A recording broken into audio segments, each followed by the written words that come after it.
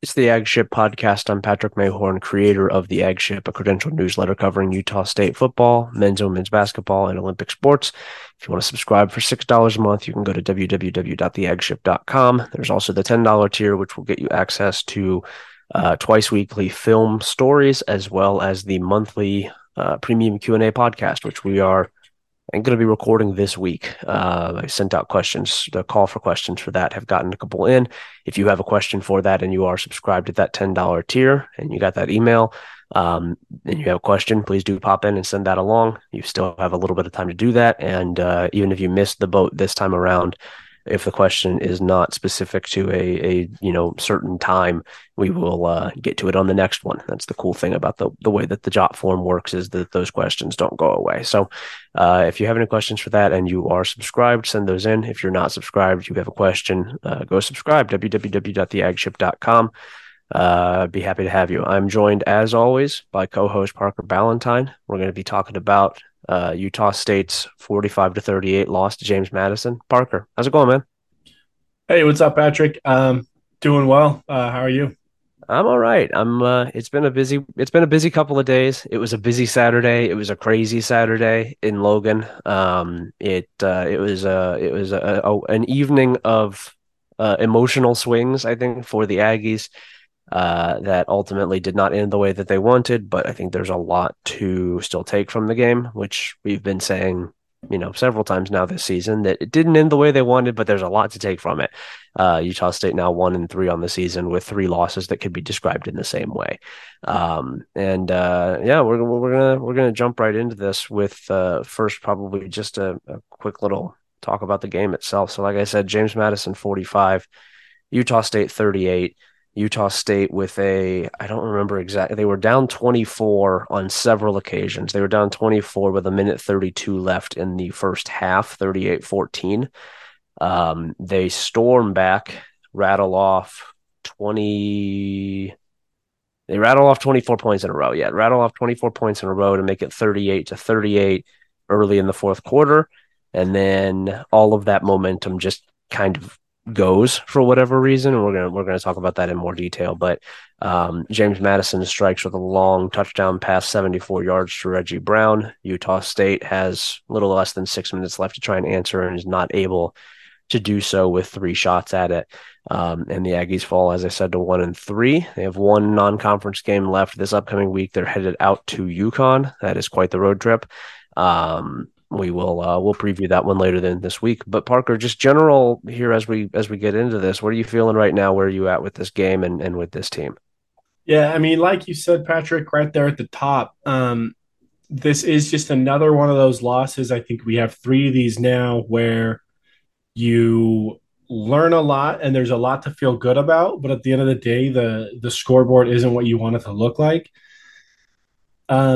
I think I'm reaching my limit. I think three is about as many Yeah. of these kind of losses as I want. It's time to start learning, taking these lessons and actually learning what we need to.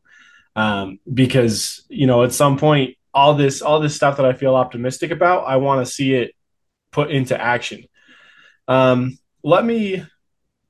So here are my notes. I put out a tweet that and it was kind of just like fresh off the loss, like you said, very an emotional loss. So this is what I said on Twitter, and I think this shows this is kind of where I was at right after.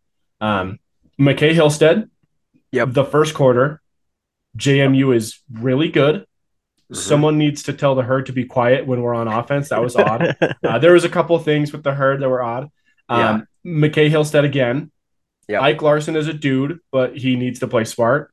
Hmm. JMU coaches showing the ref a cell phone on the sideline, Yeah. which was absurd. Those Yeah. are those are the takeaways that within my character limits I had. You Yeah. responded on the ag ship McKay Hillstead, which I Yeah. think shows exactly exactly how this show is going to go. Plenty to talk about with McKay Hillstead. The one thing I missed, that was a takeaway just in this game watching, Levi Williams on the kickoff team. Did you Yeah. notice that? I did. So I saw that. I got a couple comments about that of people like trying to figure out if it was him. I think it was him. I think it it was Levi. was, yeah. He has sort of an unmistakable. unmistakable tattoo pattern on Yeah, his. it's the tattoo. That's Yeah, there's yeah, not a ton of guys on this team who have tattoos, and so you see 16 with that, and you're pretty confident it's going to be him. Yeah, I yeah, did see that. I don't. The kickoff team had some issues in this game. It also had some plays that were pretty right, good. I don't hate that. He's a big guy. You probably can use him basically like you would a tight end on a kickoff return. He is essentially a tight end athlete. right. Yeah, get him involved. I like that. It's good to see him on the field. Yeah. So I mean that those were my takeaways in that game. It sounds like the Levi Williams one is you mentioned that you kind of let's talk about that one for a second because Yeah, you're right. He is a tight end in a in a quarterback's jersey as I've said basically since he arrived here in Logan. yeah, Which is fine. I like you said, I do think that's a great use of a guy like Levi Williams. I mean, that's like an ultimate football guy move. I went from lukewarm on Levi Williams to yeah, seeing him on the kickoff team, and like he's my guy now. Like that's my dog. He's a okay quarterback, but he's just a total football guy, I guess. So that's all. That's awesome. He seemed. My guess is he just went to coach and just said, "Hey, I want to play," something like that. I yeah, mean, even when he was transferring here, we do know it was probably more than football. It wasn't a purely football move. His girlfriend was on the volleyball team, yeah, um, and so it was probably more than a football move to come here, and that's great. That's fine. There's plenty of reasons to go to Utah State. My one concern, uh, by Blake Anderson's own admission, it's going to be really, really hard to keep McKay Hillstead upright. yeah, We've already moved away from Cooper Legas. Blake has shown, even a week after he benched him, I think in the press conference, he still was harping on some frustrations that he has with Cooper. That situation seems anything but resolved.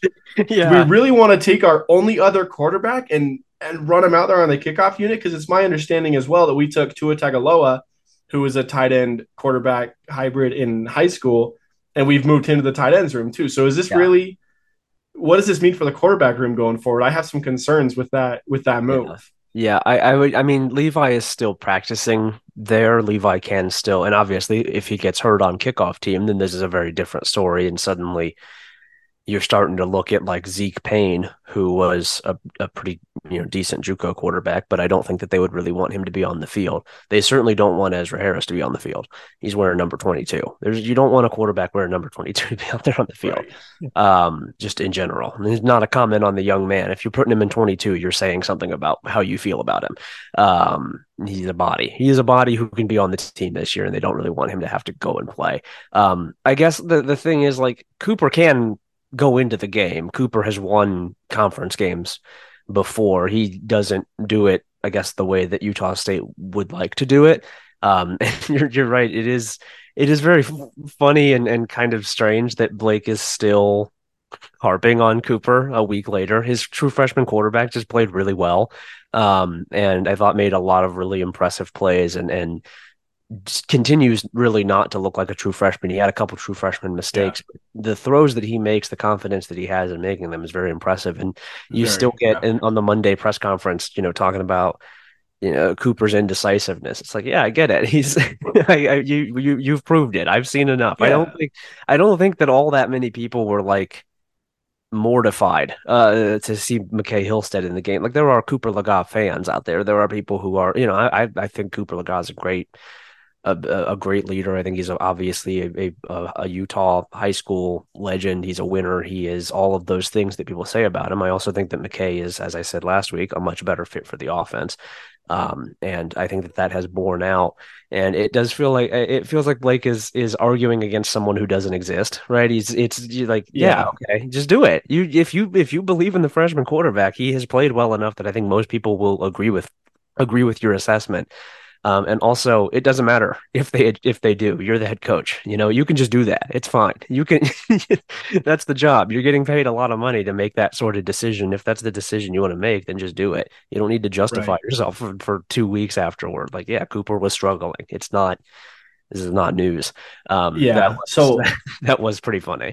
it was odd. So I was trying not to read too much into it as I watched the press conference, but it sounds like you noticed the same thing. Yeah. And so it is weird, and I think it does play into what we have talked about on the show before. Is there are some people out there, and then there's probably a lot of people in Cooper's camp in his inner circle that feel like he was never given a fair chance, and maybe that Blake even has it out for him, and that's kind of the extreme version of that school of thought. But Yeah, when you have Blake, I mean, dude, yeah, we get it. Like he didn't yeah. play. That's why he didn't see the field at all. You don't have to keep bringing it up. Yeah, So that was a little bit weird, and I think it does play into to some of um, yeah, that relationship. And I don't know what that looks like. He says Blake says that he has a good. He mentioned that he has a good line of communication with all three quarterbacks.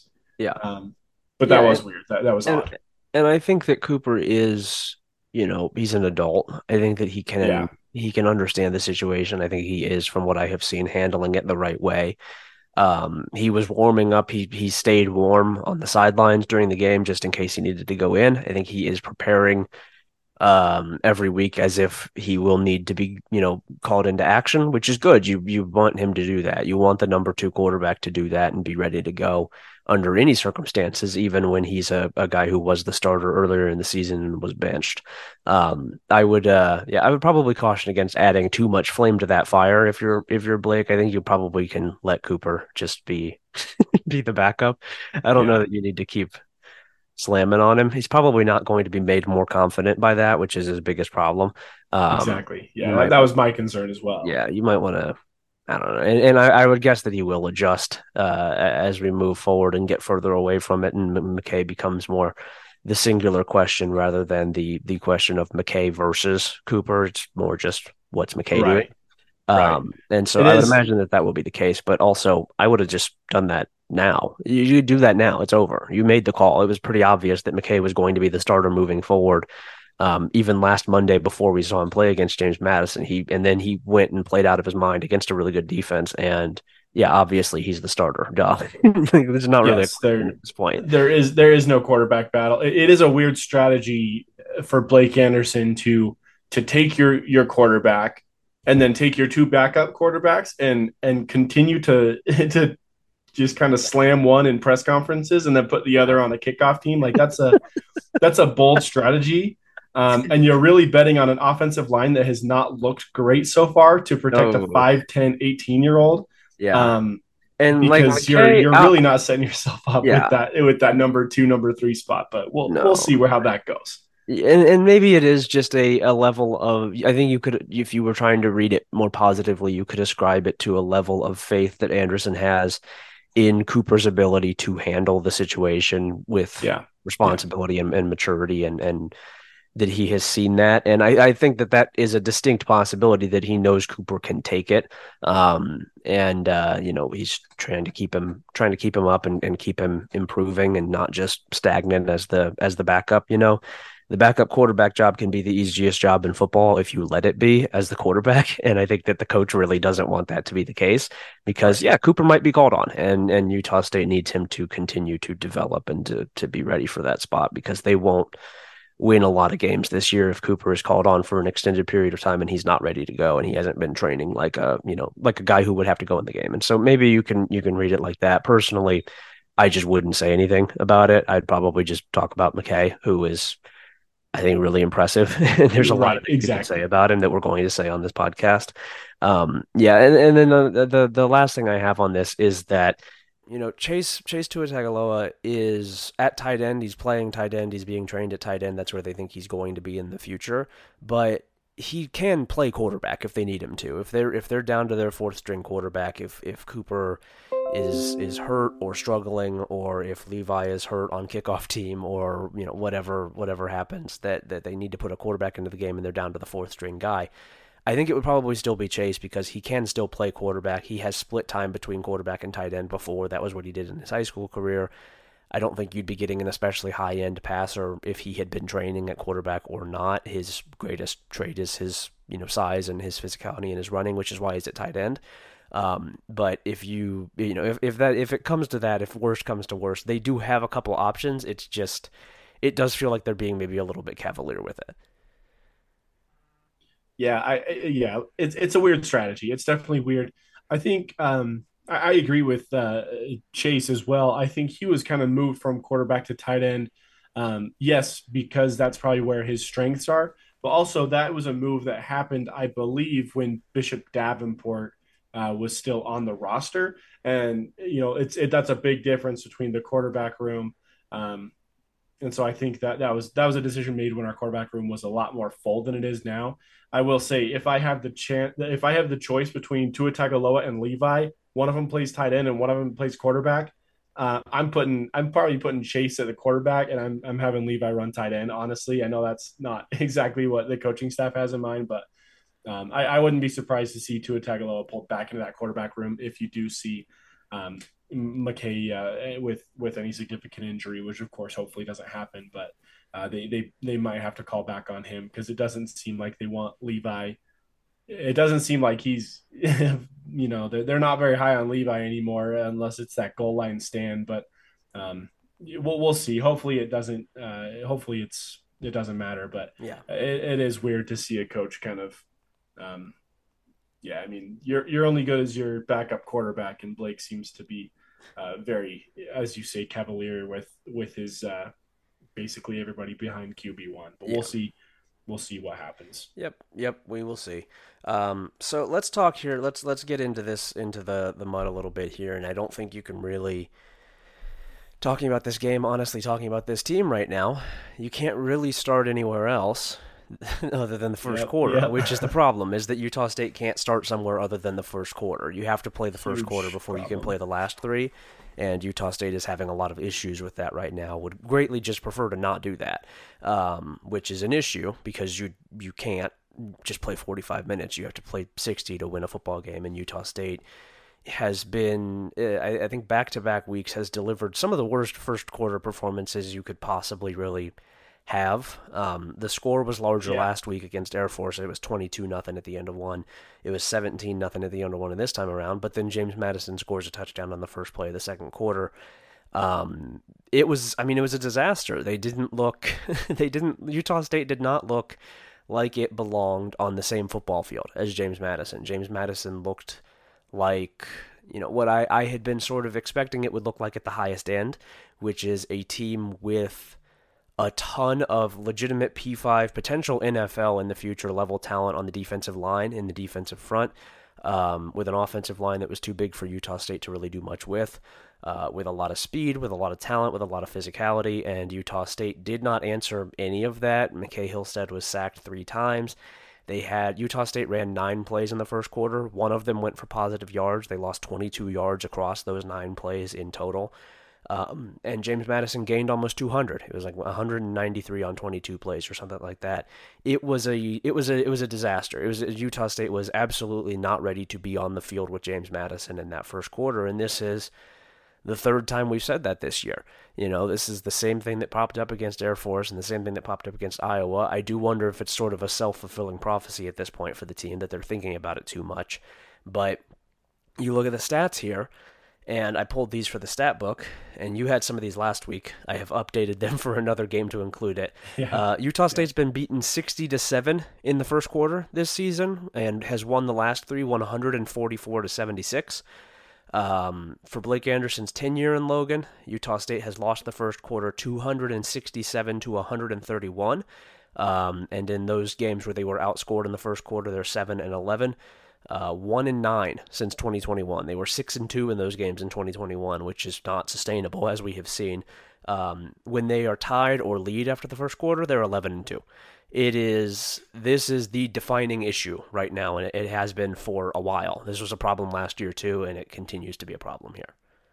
Yeah, it's been a problem for a long time. It seems like one of those things that uh, just something that has been haunting Blake Anderson for as long as he's been here. Yeah, He has been able to outrun it until now. It is catching up to him. These are the results that you would expect to see after playing a first quarter the way that they do.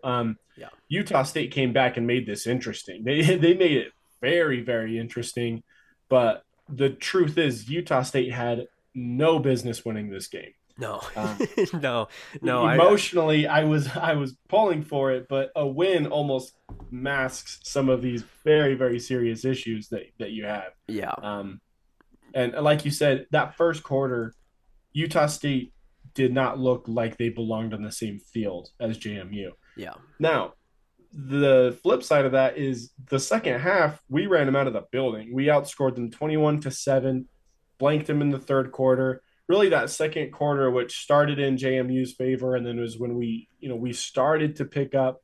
The second quarter is the only period where we looked like an evenly matched team. yeah, Um, but the problem, again, like it was last week, you just dug too big a hole in that first quarter. And this is something, like you said, it's not sustainable. I think the only time we've scored in the first quarter was against Idaho State, an FCS team. And if you remember, they yeah, went back and scored on the very next drive. There has yeah, been nothing positive about the way we've played in the first quarter. But I will say, if you want to take a quarter off, that's fine. You play 3 quarters like you did 2, 3, and 4. You probably don't have to play the fourth quarter.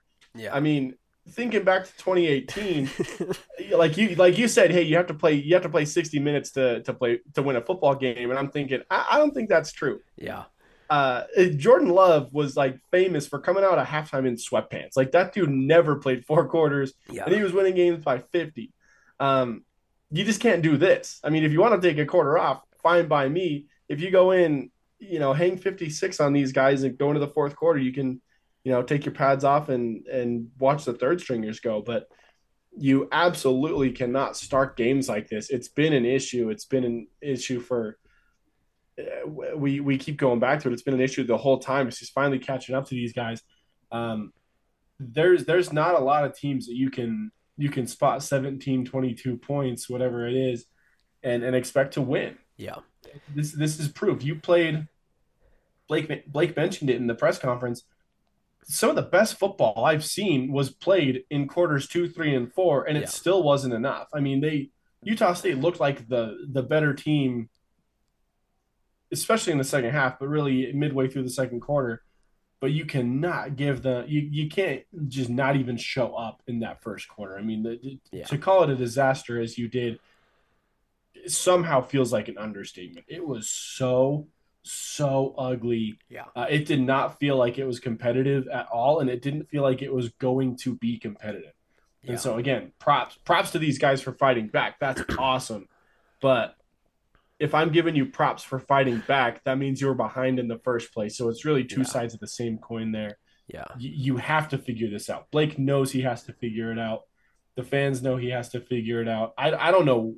I don't know what that looks like. I don't know what you have to do differently. Whether yeah, it's like, does he think it's hockey and like the first quarter is a warm up, or is he just terrible at pregame speeches? Like I don't know yeah. what they do What and is he what they telling have these to guys? change. Yeah, Yeah, what's happening in the locker room? Are they yeah, not warming up or something? Like I just don't know what is happening and what needs to change. And people keep asking me, like I know, but yeah, all I know is something has to change, and it has to change in short order. UConn, getting ahead of myself here, but UConn's a great chance to do this. UConn is yeah, UConn. They're a basketball school. yeah, You have to you got to figure it out now. Um, yeah. because you don't want to be figuring this stuff out in conference play where it's a pretty competitive conference. Yeah, it there I really don't know what the solution is to this. This is not something that I think you can do like a scheme breakdown for, and that's the only real access into the program beyond quotes that you can get, right? I don't know what happens in that Yeah, locker room. That is not something that anyone who isn't in that locker room or adjacent to it very closely is privy to. It is, I don't understand. I don't see these guys every day during the week. I'm not working with them in practice. I'm not the effort level coming into the game, the preparedness for the game. I can't really speak to that because I don't know what it looks like. I know that the product is not good. I know that they have not been seemingly ready to go in the first quarter. I know that the lines especially are just not playing in the start at the start of the game. They're just not making plays. It's like they didn't stretch. It's very strange, and it's stuff that I don't think would be fixed schematically necessarily. Blake said, they want to find a solution for this, obviously, and they want to put their heads together, but they don't want to do something like gimmicky, which I think is a fair assertion. I think that that's an instinct that I understand. I would, you don't Right. want to mortgage your game around a first quarter game plan that's very different from the last three quarters just to try and work around something that shouldn't be a problem. You should be able to get up and ready to go in these games. And, I think that there is something to be said for like what Anderson has said, which is that they're just not settling in. They're not taking a deep breath early on, and that they're coming out anxious. They're coming out maybe even maybe they're even too revved up, and they've built it up too big, which is what I was saying about the self-fulfilling prophecy thing, right? Like, Yeah. Yeah. it can't be this big of a deal. The first quarter isn't supposed to be the quarter that you're most worried about. The first quarter is just the start. You got to be. Yeah. It's This is a team that yeah. wants to win in the fourth quarter. That should be the quarter that you're preparing for. The first quarter is just one that you do. You get it out of the way. And I think that it has been built up as such a big thing, has definitely put the team on edge, and it is contingent Yeah. on the coaching staff to find a solution for that and to calm them down and to say, like, just because we haven't been good in the first quarter does not mean that we won't be good in the first quarter, and it doesn't mean that it needs to like be the only thing on your mind. Just go out and play, because I do think that they are. It seems like they're thinking about it at this point, that they're worried about it, that they are actively just concerned about what they're doing in the first quarter, and about not being physical enough. And when you're thinking on the football field, you are not playing football. You're doing something else, and you're doing something much worse. You don't want to be thinking. That is not Yeah. that is not the Well, to an priority. extent, sometimes it looks like these guys aren't thinking enough Yeah. with some of the the penalties that we'll talk about. But Yeah. yeah, they got to find a balance there somewhere because you can't go from overthinking to not thinking at all. Yeah. I Yeah, mean, you that's have to be the time for thinking is before and after the play. During the play, just yeah, go make a yeah, play. yeah. Just during the play, go figure it out, and let your instincts take over. And then after you've made the tackle, don't do anything stupid. Remember the things that Yeah, you aren't when you supposed hear to the do. whistle, Yeah, you stop playing. yeah. Run Yeah, down you the go to the list line of of scrimmage, you line up. run Yeah. down the list of things that Uh, you will get a gold star revoked for if you do this after the game. yeah, They're gonna take yeah, yeah, they're gonna take the helmet sticker away in the locker room. You can't have that anymore. You you tackle a guy yeah, 5 seconds after the whistle. You can't do that. That is not allowed on the football yeah, field. They don't like when you do that. Yeah, there's something to that as well, and it does feel like I think they are probably just putting too much into this, and that they need to just go out and play, and that is. I can't make them do that, like all I can do is write yeah, about what they're doing, and what they're doing is not playing well in the first quarter, and it does makes for sort of a vicious cycle. That's on the coaching staff. That's on the players. You gotta get it figured out, and I think getting it figured out is as simple as just playing. You just got to go out and play. It's not any different. The first quarter is yeah, not any different than the other three quarters. It's just football. It's the same sport. You just got to do it. And this this program is built to win in the fourth quarter. The way that they are designed, the speed of the team, the pace of the team, the tempo that they run, their goal is to wear their opponent down and win it late when the other team is exhausted and they can run past them. That is the way that is their solution for the problem that exists in the group of five for almost every single program, which is how do we make up for the gap in talent that we have against our opponents? yeah, How do we or if it's, in Mountain West play or in some of these G5 versus G5 games, how do we better maximize what we have on our roster to find room, to find space where it's relatively even between teams like Utah State and Wyoming, or in theory, Utah State and James Madison. In practice, James Madison is more talented and bigger and stronger and faster than Utah State is. And there was a disadvantage to have to make up for. And you saw later in the game Utah State do that. I thought that the third quarter specifically was as close to as perfectly executed the Blake Anderson plan as we have seen in a pretty long time. It has been, I think, oh, since absolutely. Yeah, 2021 that we've seen them really do that to somebody. They kind of did it to Air Force last year, but James Madison was exhausted in that third quarter. They were absolutely exhausted. The defense was making big plays, getting off the field quickly with turnovers, with 3 and outs. the offense was churning down the field, grinding out yards on the ground, and then on quick change situations, just got a first down. They're throwing down the field, and McKay Hillstead is putting the ball where it needs to be, and the receivers are going to make a play. James Madison was exhausted. It was absolutely exhausted, and Utah State staged the comeback because of that. But you can't you if the first quarter is just fine, you can win games doing that. If it's Yeah, if after yeah, the first quarter it's 14-7, you're fine. It's okay. That's not the end of the world. If you were yeah. competitive but you lost the first quarter by a touchdown or a field goal or even 10 points. If you go out there and it's 17-7 after the end of the first quarter and you're about to get the ball back, it's not the end of the world. You can come back from that. It can't be 24 nothing, 9 seconds into the second quarter. It can't be 29 nothing early on into the second quarter. It can't be 14 nothing against a team that's not going to give you very many points in Iowa. You just if it's just fine, you would be fine. It just can't be bad. Yeah, That's yeah, the only exactly. requirement for the first quarter is that it just can't be a collapse. You just have to be competent. Just keep yourself in the game long enough to wear them down, and Utah State has not been able to do that.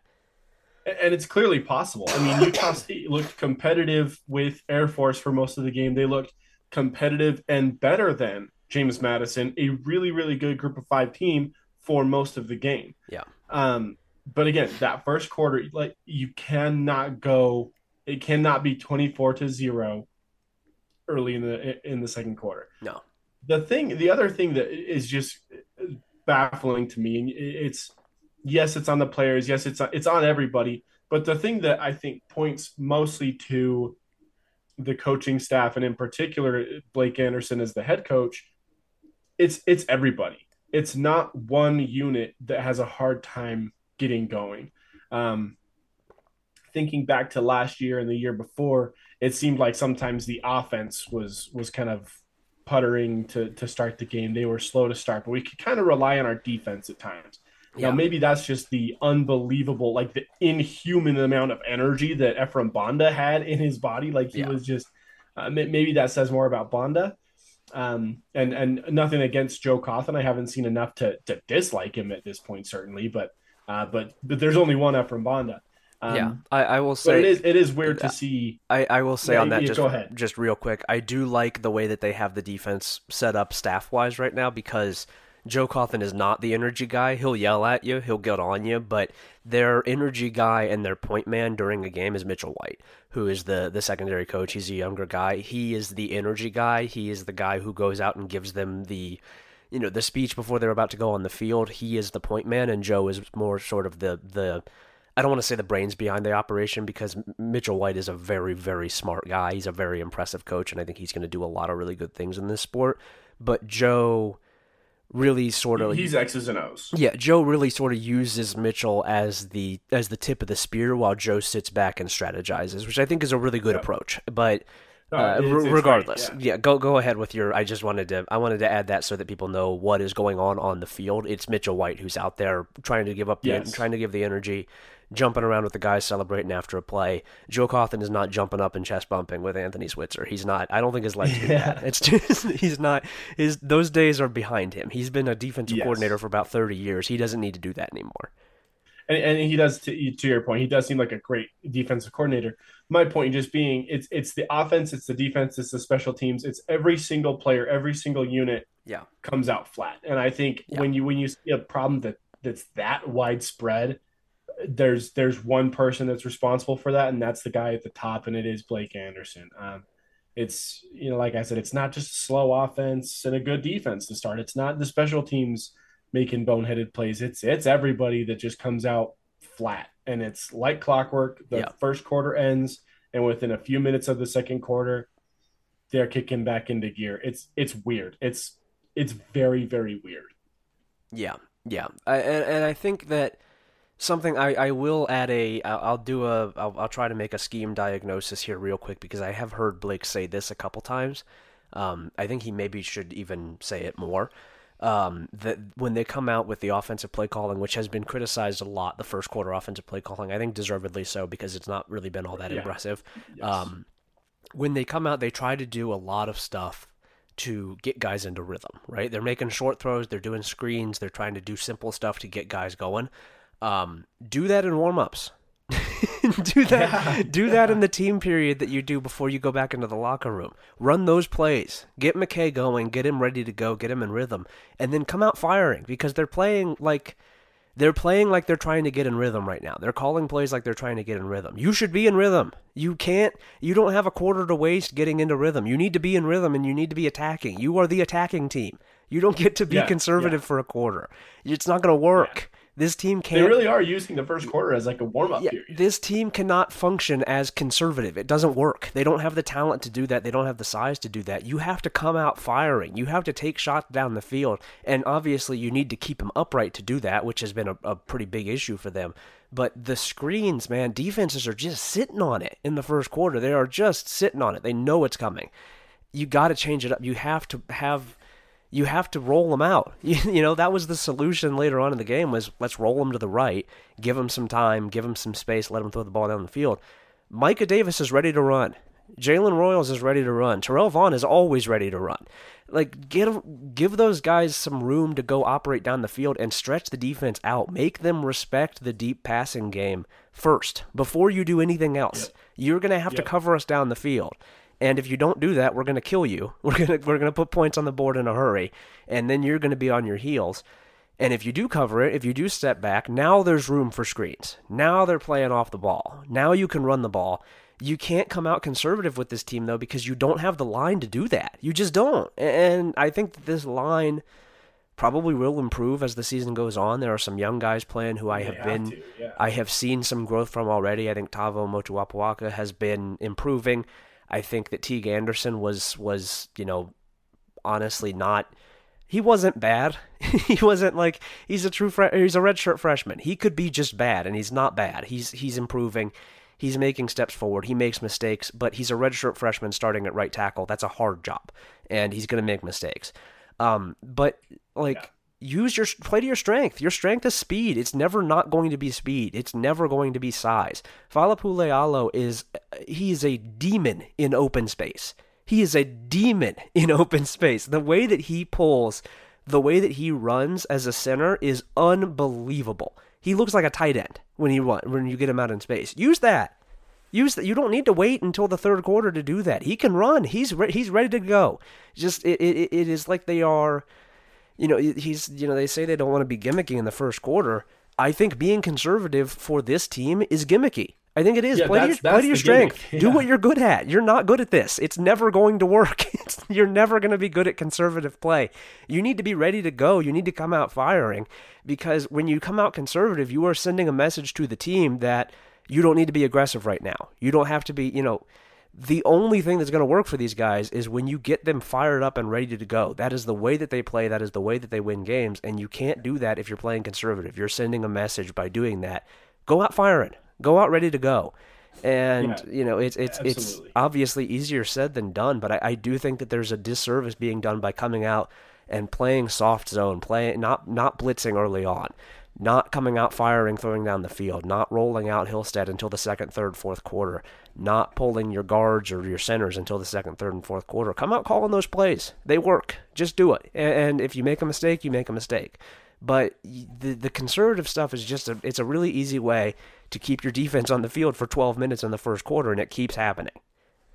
Yeah, and it plays, I think, to their strategy of winning in the fourth quarter, but they're leaning into that way, way too much because you wanna win in the second half, but you can still play in the first half. Like you can still play to win in the first half, and I think playing as conservative as they do, they're doing themselves a serious, serious disservice because like you say, get in there, play aggressive, take shots downfield. If they're not going to respect the deep ball, you're going to win that first quarter, and then you're a step ahead of your game plan. Now it's that much easier to win the fourth quarter. Yeah.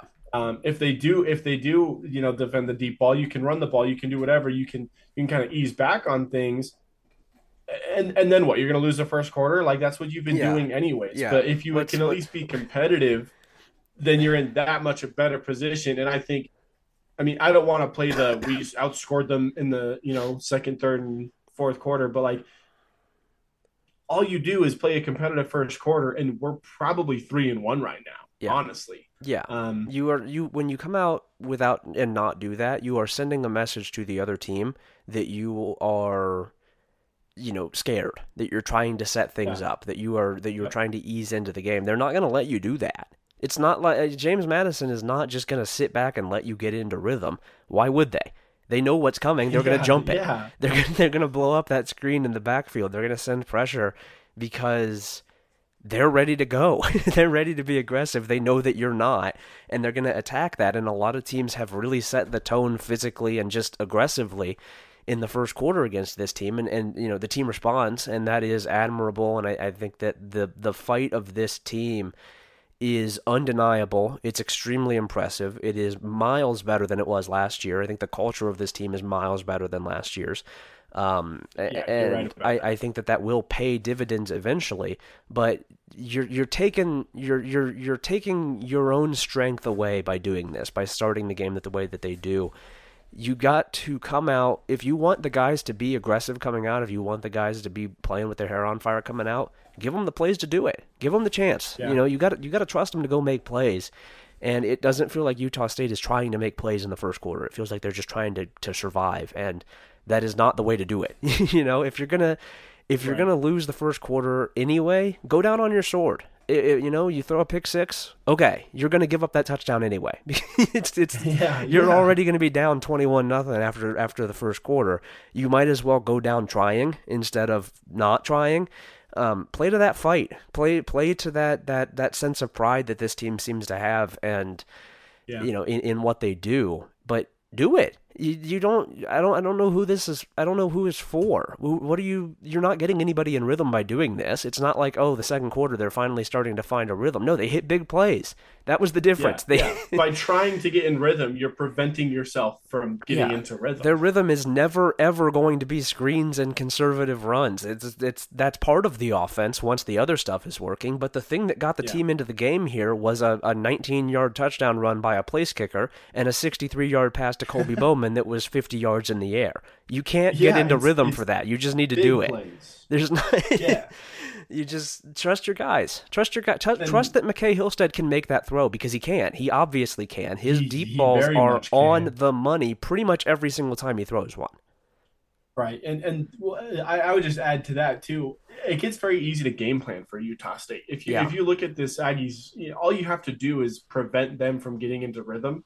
If every team wants to beat us from here on out, you do what Air Force does, and yeah, you score first, and then you just prevent us from catching tempo. I mean, I think the way that we play and the way that we're playing a first quarter right now, I don't know that we beat Air Force if we play them 10 times. yeah, Because what they do is they are so slow on offense, they're so deliberate on both sides of the ball that it's very hard to get in rhythm. And so if you are already dedicating a fourth of your playing time, 15 minutes of a 60-minute game to trying to get in rhythm, like, oh, well, maybe this will work, maybe that will work.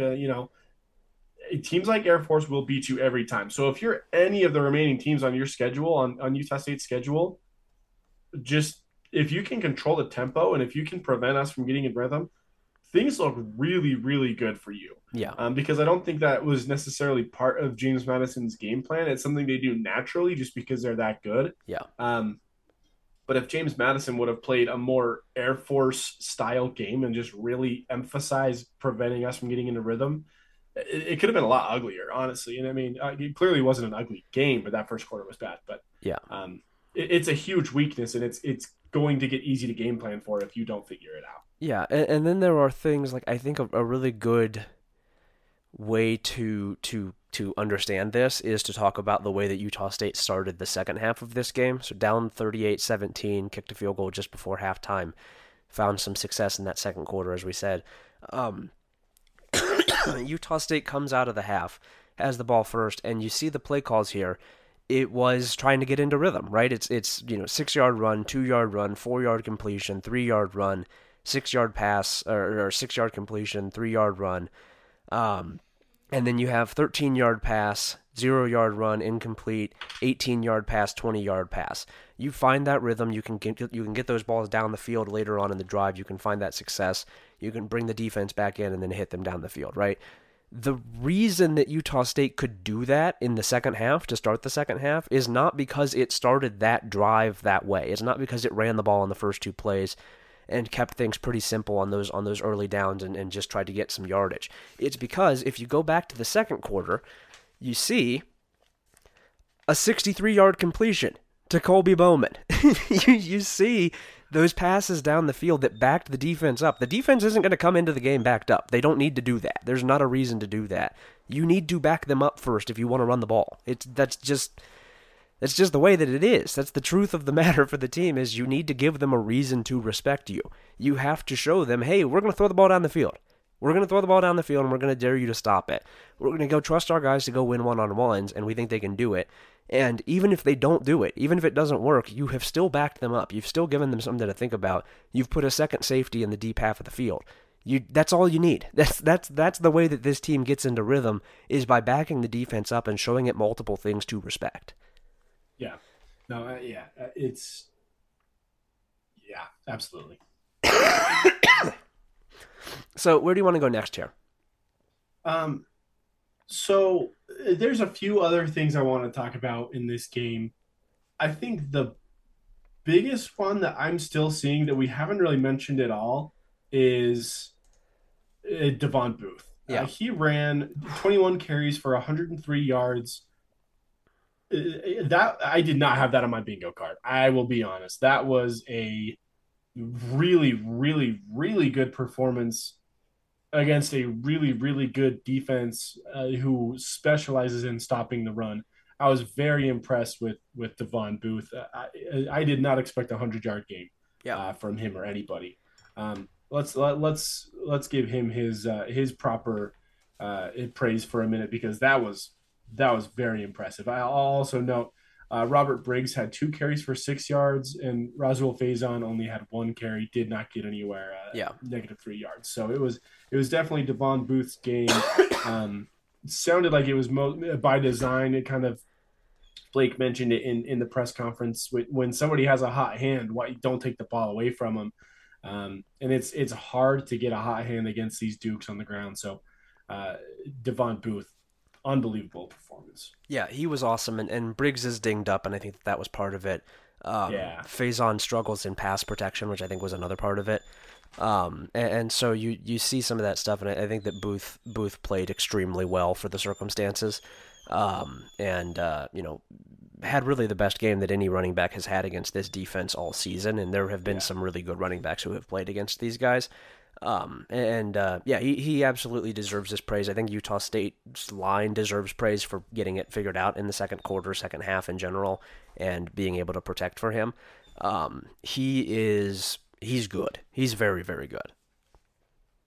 yeah. He was very good, and even just for reference, the second he has 103 yards. The second No. leading rusher on the team is Elliot Nimrod with 18 yards, which all came on one play that we kind of mentioned Yeah, that fake kick. But I mean that just goes to show we do have a really good we have good running backs. Briggs is dinged up and Faison. This isn't a Rasul Faison game no. necessarily. He does better against different defenses, um, but Booth, it was a tall ask, and I don't know that we get back into this game without Devon Booth. We Yeah, know what McKay Halstead can do for the most part. I will say he did overachieve. He threw for almost 400 yards, yeah. um, He but set a true freshman record at Utah State. That is against this defense. That is pretty yeah, impressive. That is hard to do. very impressive. We thought coming into this game we were going to be able to throw the ball around a little bit, but we did not think we were going to run the ball at all. So Yeah, I don't know that we get back into this without Devon Booth. Um, but yeah, we can move. Do you want to talk about a little bit more with McKay Hillstead? yeah, yeah. He That was where I was going to go next. Yeah, Boy, they have 399 yards they for. Sorry, let me go. yeah. Go ahead. I'll just read his line real quick. I have 25 of 47, 399 yards, eight and a half, averaging 8.5 yards a throw against this defense. Yeah. Very impressive. 4 touchdowns. Um, it's listed as 3 interceptions, but I only saw 2, and I only He see 2 in the so play by. So what happened was it was three. He got picked off on a screen pass early in the or somewhere in the third quarter. And Oh, then yep, Cole Moach took the ball back, just ripped it that's away, right. which also chalks up an extra turnover for the defense. The defense forced four turnovers. Cole Moach had one, and so it was a moot point. He just took the interception right back, but there was a third. I don't think it was really McKay's fault. The safety, as Blake said in the press conference, kind of came out of nowhere.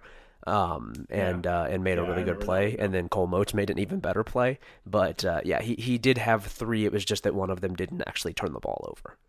That one was fun because that ended up being a first down because it was a change of possession. So that Yeah. was just about the ugliest first down I've ever seen a kid throw. Um, but yeah, and then the two interceptions that we'll talk about here in a second that were late in the game. Yeah, so four touchdowns, three interceptions. Um, but yeah, nearly 400 yards as a true freshman.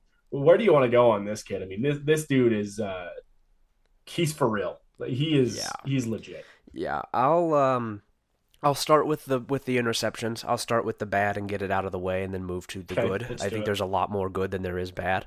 Yeah, very much so. The red zone one, you can't have it. You just can't have it. It was a bad decision. He was Yeah, throwing against his body on the run. Had been pressured out of the pocket. Brock Lane was coming open. If I think if McKay was set and throwing from the pocket and put the ball further in front, it would have been a touchdown. I will also say Jalen Royals was wide open. He was wide open. He was running a cross or a dig to the backside, from the backside, and the corner did not stick with him. There was no safety help over the top. All the safeties were over the top of Brock Lane and over the top of the strength in the formation, which was trips, I think, to the field.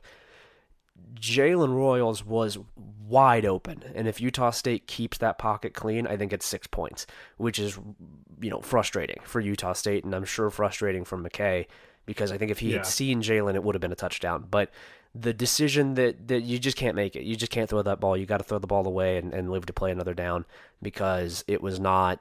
It was ill advised. It was trying to make something out of nothing. It was trying to push too much and make a play. You had time, you got to settle in and let the game come to you. You can't be. It was not fourth down. You don't need to. Yep. You don't need to do that. Live to play another down. Live to get another look at it. They had been pretty good, I think, in the red zone in general before that. You just can't. You can't do that. You can't force the ball, and I think it's something that he'll learn from.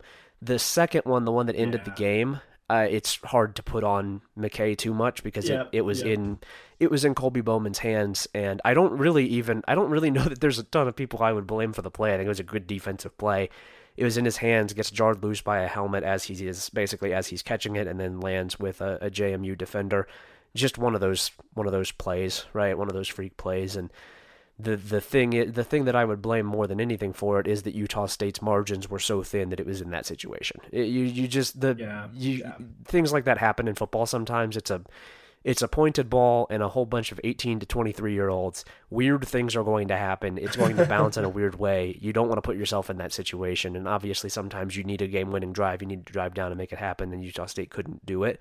But the biggest thing, the biggest issue that he had, the biggest mistake he made was the red zone interception. I think other than that, he was generally, on point. I couldn't agree more. That red zone interception, there's no excuse for it. I do, you know, I get frustrated with that play, and then I remember that he's a true freshman, and my frustration kind of melts away Yeah, because that is just a play that true freshmen make. Um, Now he doesn't look like a true freshman. He doesn't play like a true freshman. But yeah, it's worth mentioning that you don't throw across your body in the red zone. You mentioned Jalen Royals was wide open. It was also not fourth down. You throw it away. The pocket was completely collapsed at the time he was scrambling. So it's yeah, worth mentioning. Like the offensive line wasn't bailing him out, but you just can't have that. And that's one that he's not going to do that one again. He's going yeah. to learn from that. That's going to be a rare mistake. And the Colby Bowman one was just One of those yeah. things. I mean, Yep. those happen, and so two of those interceptions, just things happen. Good defenses will pick you off. That safety that came out of nowhere. That's what a good safety does. Yeah, they got three of That's them. going to They happen, got and three or four really good safeties on that team, and yeah, sometimes those guys are going to make plays. You can the example I would give is that not every throw that Ike Larson has picked off has been a bad throw. Sometimes it's just that the defensive Yep. player is good and makes a play. Yep. Yep. Um, Sometimes, yeah, sometimes that's happening. And again, like we've been on the good end of that, so we have to understand like sometimes that just happens. yep, that's football. The ball was pointed and it does weird things sometimes. As for the good with McKay There's a lot. Hillstead, there's a A lot. lot. There's a lot of good. There's a lot of good. He was let me get the exact number that I pulled here for the stat book. Um, in the last, and again, you can't take away the first quarter. The first quarter counts all the same. But in the last 44 Yeah. minutes and 51 seconds of this game, Hillstead was 23 of 43 passing for 403 yards and 4 touchdowns with only 2 sacks. Um, he Oh my goodness, that's so good. he made some throws in this game that were, I mean, it is unbelievable that he is a true freshman making some of these throws. And I tweeted a bunch of them out from the AgShip Twitter account. Yeah, But it's worth going if you haven't seen those. It's worth going to yeah, and finding that thread. there's a little It's bit of beautiful. everything. There's a little bit of everything in there, which is Yeah, I think the thing that's most impressive to me is you have some go routes. You have him hitting Colby Bowman and Micah Davis on separate plays perfectly in stride. Throw could not have been in a better place. Put it right in the front pocket, and they score from it. Throwing 40, 50 yards down the field in the air. He has the arm to do that. So you have those. You have a sort of a slant and go that he hit to Jalen Royals that I think he set up on the play on a earlier drive where he does hit a post to Royals and tucks it in there. And then on the very next play, he does the same thing, makes the same throw basically to Terrell Vaughn past double coverage. Just perfect placement, completely perfect, no fear at all throwing across the middle of the field. That has been the best part of the field for him so far is the middle, which is really impressive for a young guy that he has the confidence to do that. yeah, You have throws on the run where he gets an inordinate amount of zip on the ball for where he is on the field and for what his body is doing. The athleticism to do that is extremely impressive. And then you get I think some of the stuff that I like most from him, the stuff that I think can translate the best moving forward, because those deep throws are great, and those, the hitting a guy who is coming open is great, and throwing with that anticipation when they're even with their defender and trusting them to go make a play, that's all great. The thing that I think my favorite throw that he made of the game was a 6 yard touchdown completion to Terrell Vaughn. And this is one of the ones that I posted. I think this was in the second or third quarter. Yeah, I think it was the third quarter. It was one of the first touchdowns in the third quarter. And the level of trust that he puts in Terrell Vaughn to just go make a play, and the timing that he throws it with, and the way that he is reading the defense, the way that it works is that Vaughn, they're running out a bunch. And Vaughn is sort of hidden on a slant, and the idea is that he is going to have sort of a delayed release, and then if he is going to be open, you can see it before he cuts, and you throw it before he cuts, and then he cuts right into the ball.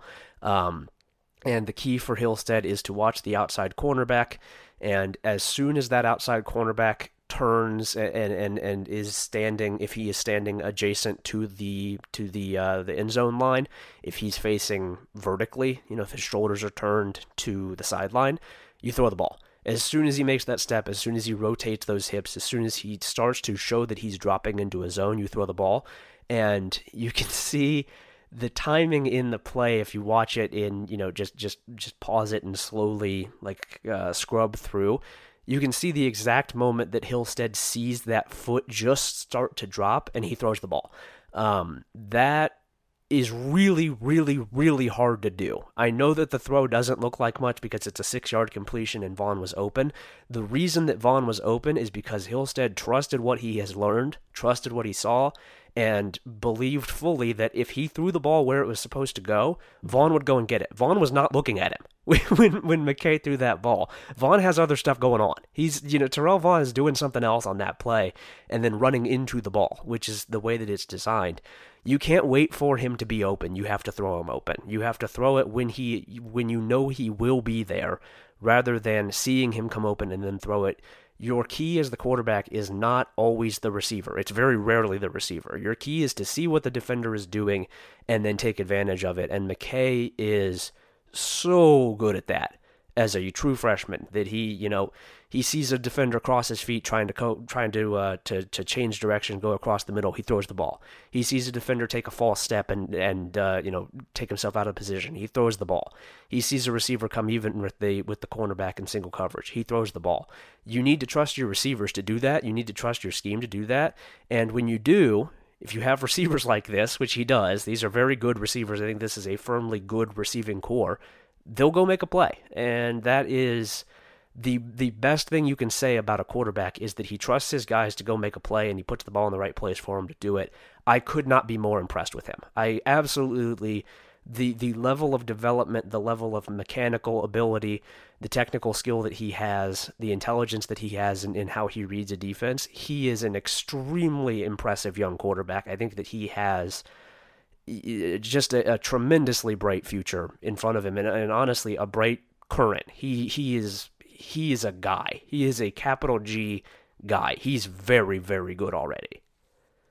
Yeah, I mean, you called out a couple of those throws. He had a bunch of throws that were okay and fine. He had a lot of throws that were good to really good, and then he had like six or seven throws that I saw that were like perfect. Yeah, That like there was not a single thing that he could have done better. yeah, Out of a true freshman that got his first career start, you mentioned one of them. The other one that like I think my personal favorite, I think it was that touchdown pass to Micah Davis where the ball was just in the air forever. yeah, Um, when he releases that ball, Micah Davis is nowhere close to open, nowhere close to where he's going to be catching that ball. yeah, But I mean, what you just described is just he trusts his guys, he trusts the scheme, he knows what is going to happen, and he just puts the ball up. Micah Davis makes the play. He had a few of those that were just perfect. Some of them went for touchdowns, some of them didn't, but he had a couple throws that were absolutely perfect. yeah, And he's gonna have a few more of those throughout his career. He's a guy. He's a guy. yeah. And when you do that, you are able to build a much better connection with your receivers. You are able to build a much better bond with your receivers. They will want to go make plays for you. There is nothing that you can do to endear yourself to a receiver more as a quarterback than showing that you trust them, showing that you trust them with the throws that you make, showing that you believe they're going to go get the ball. He has done it a lot in 2 games. He has done a lot of those throws where a guy is not open when he throws the ball, and he believes fully that if he puts the ball in the right place, which he always does, his placement is just tremendous. When he has the time to throw the ball and he can put it in the right place, he believes that his receivers will go get it, and they do.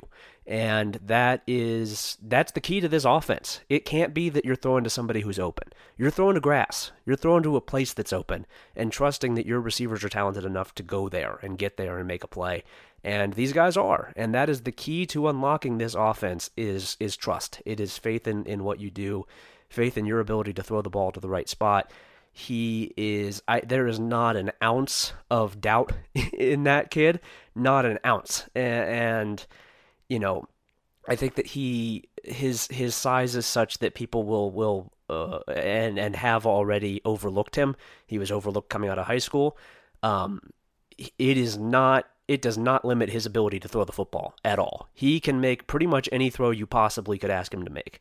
He's making throws from the far hash to the sideline. He's making throws 50 yards down the field. He's making throws on the run, putting it on a dot with a bullet right up, throwing up top to a taller receiver, putting it where only he can get it off of his back foot. This kid he has NFL level talent. He does. He just does. He is an NFL level passer. And I don't know if he's going to get there because he's 5'10", but the throws that he is making as a true freshman, it is hard to believe that, and I say this as a compliment to McKay and also as an understanding of the situation that Utah State is in as a recruiting entity. It is astonishing that a kid with this level of talent is at Utah State. It just is. It just is. This is a rare level of quarterback talent, of quarterback play for a school like this to have. Utah State has had it before with Jordan Love. That is what they're dealing with here, and I think that Blake Anderson has seen that more than enough, and that's why McKay is the starter. Is that you don't waste any time you get with this sort of guy. You build around him. Players will want to play with him. Receivers will want to play with him. Utah State picked up a receiver commitment this weekend. Yeah. That is something you can sell when you're going into the Yep. transfer portal to try and find a replacement this offseason for Terrell Vaughn.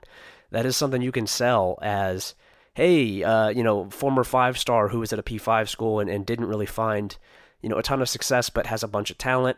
Do you want to come play with this quarterback who's going to trust you? You want to come show your speed in this Yeah. wide open offense and run 50 Yeah. yards down the field and, set school records for receptions and yards and touchdowns and all that stuff? That is Yeah. how You you want a do whole it. bunch of touchdowns and more yards than you can count? Yeah. Get over here. Yeah. Yeah. Come on over. Yeah, that's how you do it. People want to play with this sort of quarterback. They just do. And I really can't say enough positive about McKay. He is just a delight to watch play football. I'm very, very excited to see what he does this season and beyond. Yeah, he's got it all. And I think him earning that starting job, I think it does say more about him than it does about Cooper. Yeah, And I think, and that's one thing I wish Blake would be more clear about. Like, instead of going in and a week after you benched the guy, keep talking about how Cooper was fidgety in the pocket. yeah. Like we said, I don't Talk care. up your I freshman. don't care. Talk about this guy that is a generational talent. Is just Yeah, he has it all. I mean, and he's 5'10", and that's the only thing anybody can say about him. And yeah, I do have concerns about his size just because of not in the performance aspect, the but nature of the just keeping game. him upright and Yeah, the nature of the game. Um, but other than that, I don't have concerns. I don't have bad things to say about this guy. He's just that good. I mean, he's a freshman courting. He's a starting freshman quarterback, not out of necessity, but out of just pure merit. yeah, and I agree fully with. I would love to see Blake play that up more. Talk about this guy and what he's doing, and not just in comparison to what the last guy was doing, but in comparison to what quarterbacks are supposed to do. He's making Yeah, plays well beyond his grade level. His understanding of the sport, his ability within the sport is well beyond his age. He is somebody who Utah State should be putting the full court press on in promoting.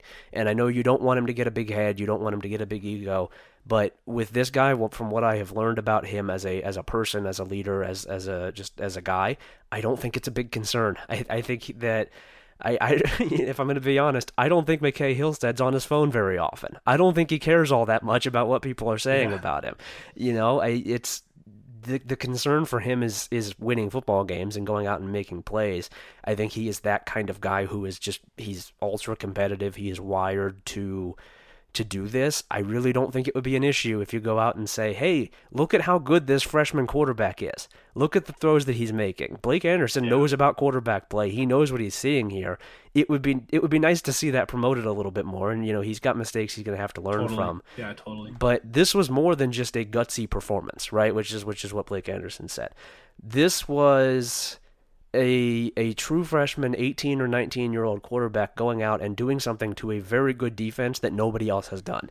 He's tremendous. He is absolutely tremendous. You can build an entire offense around him without any issue, and I think Utah State is doing that. He's wonderful. He's a wonderful, wonderful player to watch. Yeah, I mean, he is a true freshman, and like when in doubt, it's a good rule of thumb to have a true freshman do less media than more Yeah, generally, just because true freshmen are true freshmen. They're yeah. 18 years old. Let other people do it But for but him. that doesn't mean that doesn't mean you have to put him on the mic. Like we can, Blake Anderson can be talking about this guy, and I do think he carries himself well and would be totally fine, in a press conference and all He'll that. have to But do it at some point, I'll say. he will have to do it at some point. It's coming. But it also wouldn't be the worst thing to talk this guy up.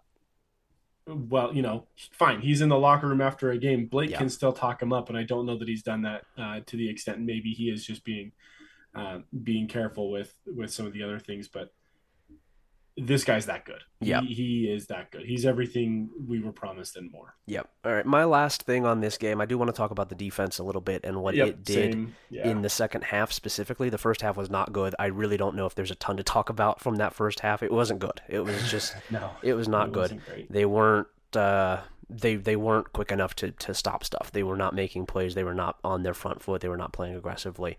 In the second half, and this is what I'm going to write about this week for the film review. Utah State did something very interesting, schematically, formationally, personnel wise, that I think was out of necessity. Obviously, was out of necessity because Bronson Olivo has been in and out of the lineup. He's dinged up. MJ Tafisi left the game in the first half with an injury. We don't really know his status. And Utah State put Anthony Switzer and has, I guess, switched him to this position. He's a linebacker now. He's a will linebacker. It is not a hybrid thing. He's a linebacker. He was playing in there with Cole Joyce. He was playing in the box. He made mistakes in that role. He also made some really good plays. He's learning it for the first time. He's playing there for the first time. I think that he will benefit from it in the long run. I think his skill set is well suited to that spot. But right now, he's a safety playing linebacker. He said it in the press cut. He's had about 4 hours of work at this position. He's a safety playing linebacker, which means, for all intents and purposes, Utah State ran a dime look for pretty much the entire second half, and guess what? It worked. It worked really well. It worked really, really, really well. James Madison could not throw the ball for pretty much the entire second half. They had that 73-yard touchdown, and that was about it. And the point that I want to make here and that I'm going to make in the film review is about complementary football, is about playing with an identity that extends to both sides of the ball, about a defense that sets up an offense and an offense that sets up a defense, and playing to your strengths. We've talked about this with the first quarter ad nauseum. I will extend it to the rest of the game and to the rest of the season. If your identity, which Utah State's is speed, is having athletes, is playing in space, is all this stuff, the dime look on defense should be your base package. It should be the number one thing that you are doing. The best thing this defense has is 6 defensive backs who are really good.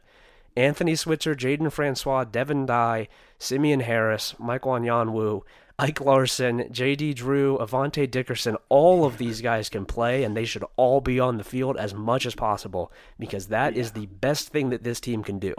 Get those guys on the field. Get Devin Dye on the field. Devin Dye was amazing in this game. He was Yes, he ended a couple possessions on his own. Just straight up, he was the only guy out there making plays, and he was all over the field. It seems like he's healthy and ready to go. He was dinged up near the I think late second quarter or third quarter of this game. I think it was the second quarter. But he was tremendous, and he's got to be on the field. He has got to be on the field. You have to find ways to get him out there, and if it means Switzer's playing linebacker, it's fine. Because you're not going to win with size anyway. Switzer and Tafisi at linebacker, you're totally fine against the run. Those guys can handle themselves. I know that they're not the biggest dudes in the world. Tafisi is a big linebacker. And I know that it doesn't look like a defense that can stop the run, just on weight class, on size, on all of that stuff. But the way that this secondary tackles, the way that Devin Dye tackles, I would love to see Javar Strong out there as well. I didn't mention him. He's good as well. You can play him too. The way that Jaden Francois tackles, that Switzer tackles, Dye tackles, Simeon Harris has done this at times. Ike Larson has done this at times. Ike Larson, I thought, had a pretty good game tackling and made a really ridiculous play forcing that fumble in the fourth quarter where he just got run over and still managed to knock the ball out of the running back's hands. Yeah. I don't know if he did that on purpose. I'm sure he would say he did, but it doesn't matter. He did it. It worked all the same. Those guys can hit. Those guys can make plays, and they can overwhelm an offense, not with size, which Utah State can't do. Utah State does not have the bodies physically to do that, but with speed. If you've got Halle up front, if you've got Sir Mells, who I thought was awesome, if you've got Clifton Mosley, if you've got Seni Tuiaki, who I also thought played really well, Paul Fitzgerald, John Ward, Kyan Sloan, you have guys on the defensive line who can make some plays, who can add some heft, especially those transfers, Mosley and Mells, I think they need to be really, really big parts of this defensive line moving forward because the size that they have cannot be replicated elsewhere on this team. If you have that up front, just surround them with speed. Put guys behind them who can run, who can track the ball, who can make plays going to the sidelines, because tackling is not an issue for this secondary right now, as long as they're not playing the triple option, which they're not going to do again. They won't do that again. Feature it. If that's your strength, then play to it. You don't need to. Yeah. You don't need to gesture towards a 4-3. You don't need to gesture towards a 4-2-5. Play the dime. It worked. It worked really, Yep. really well. Just do that. More of And what works, yeah, please, on both sides of the ball. More of what works. yeah, and I know that it's not going to look how some people want it to look, right? I know that there's always in every fan base there's a contingent that wants to see a 4-3 to stop the run because Yeah. that's what football is, right? That's the traditional idea of how you stop the run. You can stop the run in a lot of ways, and if you have safeties and corners who tackle like this, you can stop it with 6 defensive backs on the field and also make yourself a lot harder to pass against.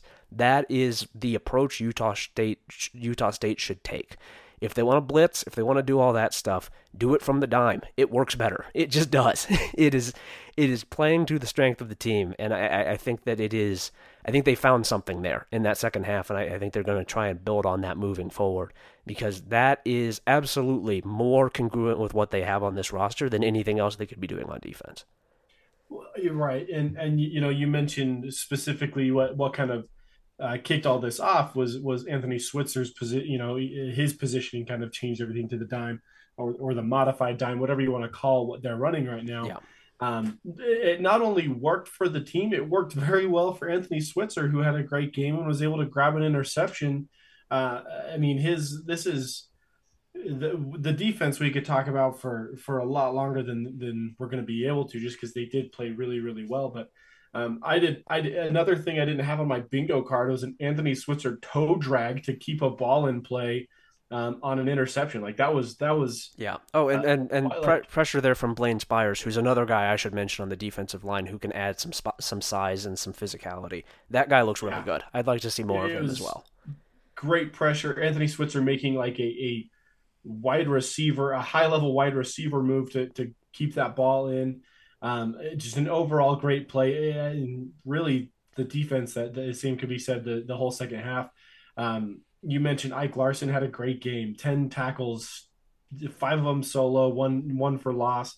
He also did force that fumble late in the game, and the one thing that I was really impressed with was that defense late in the game. It was just like, you need the ball back. All Yep. right, here you go. Like Yep. they were able to force turnovers one way or another when we needed it most. Unfortunately, we weren't able to capitalize. It was too little, too late. Um, but yeah, just able to knock the ball out, snatch it out of the air, whatever we needed.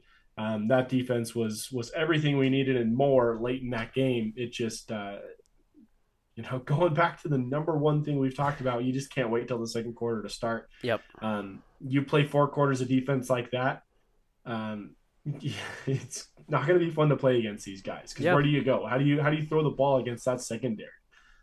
It's There's not a great solution, and James Madison didn't find one, and that is a team that is equipped to find solutions. They've Yep, done it. They've yeah, done it against better defenses than this one. Yeah, play to it. Play to that aggression. You want to force turnovers? Get guys out there who can force turnovers. Get the guys yeah, out there who can make those plays. Devin Dye can make those plays. Switzer can make those plays. Avante Dickerson, I thought, was awesome in relief when J.D. Drew got hurt in the first half. He came back into the game later on. Play him. Play him. yeah. You can just do it. It doesn't have to look any specific way as long as it works. People will like it if it works. Yeah, people Um, like winning more than they like 4-3 yeah, defenses yeah, for the most part. There's a small group of people that maybe feel the other way around, but for the most part, people like winning more. yeah. Um, and that defense, yeah, there was the one broken coverage play there in the second half that went for like 70 plus yards. That Yeah, just they couldn't have been and uglier, it's hard. but It's it's hard to not blame perfect, them. but it's It still, it's hard to yeah, blame them it's because they coming were on the together. field a ton in the fourth quarter. They kept being Yeah, asked to make plays, and eventually it is going to break. If you give up one touchdown in a half, that should be enough. that should be yeah, that should be yeah, plenty. Yeah, if you want to blitz, if you want to force turnovers, if you want to do all this stuff, put the guys on the field who can do it best. yeah, That's really the last. I think that's the overriding thing I have from this. That would be the adjustment I would recommend. They're not listening to me for good reason. I'm here doing a podcast and not coaching a football team. But yeah, that is what I have seen from this team is when they are at their best, it is because they have their best players on the field and they're playing to them. You can't make this team something that it isn't. So do what it is. Do what this team is. Play to what they are good at. And what they're good at is it's that speed. They're built the way a Blake Anderson team is supposed to be built. Just do it. Just do it. Do what you want to do. Do how you think a football team should look. You've built the roster for it. Just do it. Yeah, yeah, it's definitely starting to come together. The theme of this game, especially, but the whole season has been tough losses, but plenty to look forward to. This does feel like they are finding out who they are, and like you said, just do it. Like Blake has built this roster, he knows what it can do, he knows what it's supposed to do. Now just go do it. Do it for Yep. 4 quarters and do it. There's a lot of things that work on both sides of the ball. We just got to get out of our own way and get after it Yep. because the ceiling of this team is very very high. They played at times like a Mountain West Championship team. If they will let themselves do that, I don't think that's impossible. They have things that work. They just got to go do it. Yep. Come out against UConn firing. Come out throwing the ball down the field to Micah Davis, to Jalen Royals, to Kobe Bowman, to Terrell Vaughn.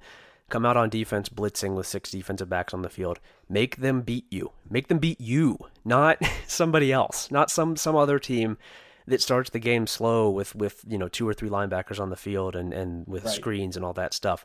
Play Utah State football. You don't need to play Yep. UConn football. You don't need to play James Madison football. They're better at it than you are because that's the way that they play. Just be you. Just be the Yeah. team that you are instead of the team that somebody else is. That is my overriding thought from these first 4 games, and I think is going to be the key moving forward this season is just playing Utah State football. It's fine. Utah State football can work. It has worked. It worked in the last 3 quarters of this game, in the last 3 quarters of Air Force, in the last 3 quarters of Iowa. Those are good teams. Those are really good teams. Just Yeah. just do it. Be confident in what you do. It's It, it's it's the it's theme. yeah. Yeah, it's the theme, and I would say there's two ways you can emphasize that sentence. You say make them beat you, make them beat you. You know, you play as yourself and make them beat you, but also don't beat yourself. Make the guys on the other side of the field beat you. Yep. Don't beat yourself, and those are the two things that Utah State has struggled to do. But just they got to come out strong and make the opponent beat them. Yep. Because if they do that, if they force other teams to beat Utah State, Utah State's going to win a lot, and they're going to have a really fun time doing it because Yeah. they're not beatable by a lot of teams when they're playing their best and when they're not beating themselves and when they're playing as themselves. They Yep. they are they are good. Yep. Trust your guys. I know they're young. I know they're inexperienced. I know you got 60 new faces in there. Trust them. They have earned some trust. They have shown the fight. They've shown the effort. Put them in the best position to succeed, and that's what I would like to. That's what I'd like to see, and honestly, I think what I'd like to end on for this recap. You want to roll through the Mountain West here real quick? Yeah, let's run through some of these games. We had Boise State beating San Diego State. That was the game that we had talked about a lot. Mm. Definitely the most coming into this week. Boise State does get it done at San Diego State. Moving on from that one, we have Air Force beating San Jose State, starting to look like one of the top teams in the conference. Air Force is undefeated, Mm-hmm. 2-0 in the conference now. Wyoming beats App State 22-19. Yeah. Colorado State beats Middle Tennessee 31 to 23. 23. UNLV beats UTEP 45-28. New Mexico gets it done against the UMass Minutemen. They sneak by 34-31. Fresno State does not let off the gas. They beat Kent State 53-10. Hawaii gets it done against New Mexico State 20-7. And then Texas State beats Nevada. Nevada just unable to get anything going. Loses that game 35-24. Yep. Are there any of those that you want to talk about? We've talked about the Boise State San Diego State game enough that I think people know what that means for Yeah. at least the losing program. Were there any others that you wanted to talk about? Yeah, I'll pick through a couple thoughts here real quick. On the Okay. Boise State San Diego State one, these teams just don't look like they know what they want to be. They don't. They're not No, especially no. well coached. I was not really impressed with either side here. I think Ashton Ginty is awesome, and Boise State has a real a big time player with him. But it just you don't really see an identity on either sideline here. Air Force just shut the game down pretty much in the second half. It had been close for a long time, and then Air Force decided that it didn't want to play anymore, and that was it, and just held the ball, Yeah, ran the yeah. clock, forced a As turnover, Air I Force think, does. Yeah, forced a turnover, a 3-and-out or something, and then that was it. The Air Force held the ball for like most of the second half and just ended this game. Very impressed with them. Wyoming wins this one on a blocked kick that they returned for a touchdown. No notes. Perfect. That is, yes, yeah, exactly. That is Wyoming football to a T.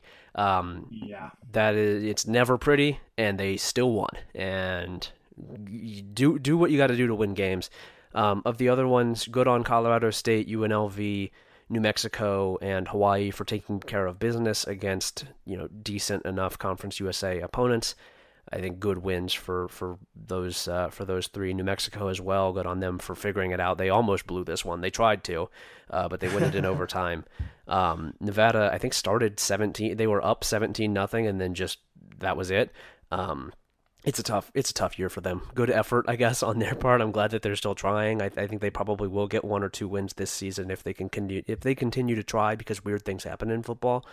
Yeah. But other than also, I will say on UNLV, I think UNLV is good. I think UNLV might be full on good. Yeah, They are. they might be good. I've been impressed with them. I think that they're pretty solid this season. I think that they might be a bowl team. Yeah. But Like other not than just good that, for UNLV, like yeah, good. yeah, Like good at football. like a good Mountain West team, and a Mountain West that is open for good teams. I think that there are some Yes. solidly great teams at the top of this conference with Air Force and Fresno State. I think Wyoming is great at what it does and is a rung below Yeah. those teams, but is very good at its thing. And then there's a whole lot of room for somebody else to step in. If UNLV wants to do that, there's room to do it. Just I've been impressed with them.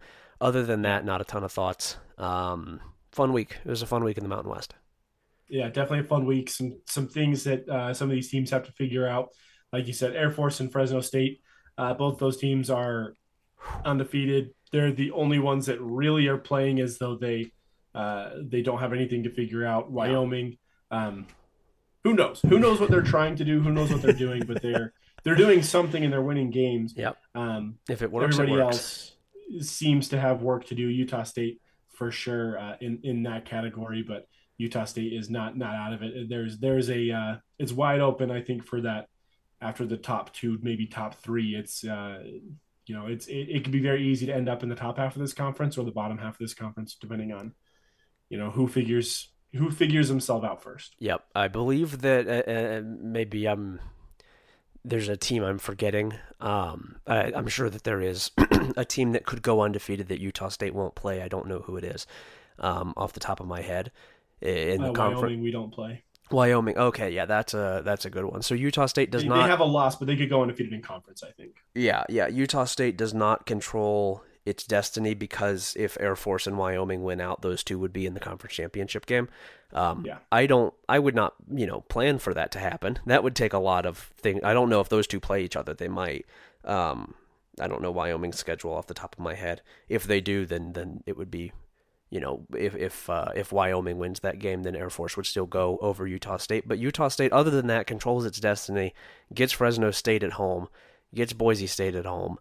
Everything is still in front of this team. The goals for this team are still intact. It doesn't feel like it yeah, when you're one yeah, and three, but Utah yeah. State, It's tough. yeah, Utah State continues to have a path here, and I think gets the two toughest opponents left on its schedule at home.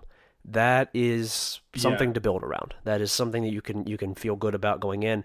Utah State will have, it's not a good opportunity. Fresno State and Boise State are hard to beat, and Utah State will, have a hard time doing that, I think, because those are, in Fresno State's case, a really good team, and in Boise State's case, a talented team that might at some point figure it out if they, go get Chris Peterson as their shadow head coach for the rest of the season or something. yeah, But yeah. the path is still there for Utah State to make some noise here. The Yep. losses are frustrating, but that they have come largely in non-conference play means that it is And to not the good end of the teams. world. Yeah, into good Yeah. teams. It's No not the end no of the bad world. losses, I don't think. Um, tough losses for sure, but not Yeah. not bad. I'll also note Wyoming does play Air Force, and they actually play on October 14th. Okay. That's the Saturday. That's the week that Utah State has a Friday game against Fresno State at home. Yeah. That weekend is kind of looking like if Utah State can figure it out and play well to that point, that weekend might kind of determine Utah State's fate because it will be Utah State hosting Fresno State and then Wyoming Air Force playing. So that could be big in terms of our season goals of getting to the Mountain West Championship. That weekend is probably the weekend to circle on your calendar. Yep, yep. Well, we'll see. We'll be back for the preview later this week of the UConn game. Parker, anything else here? That's all I got. Go Aggies.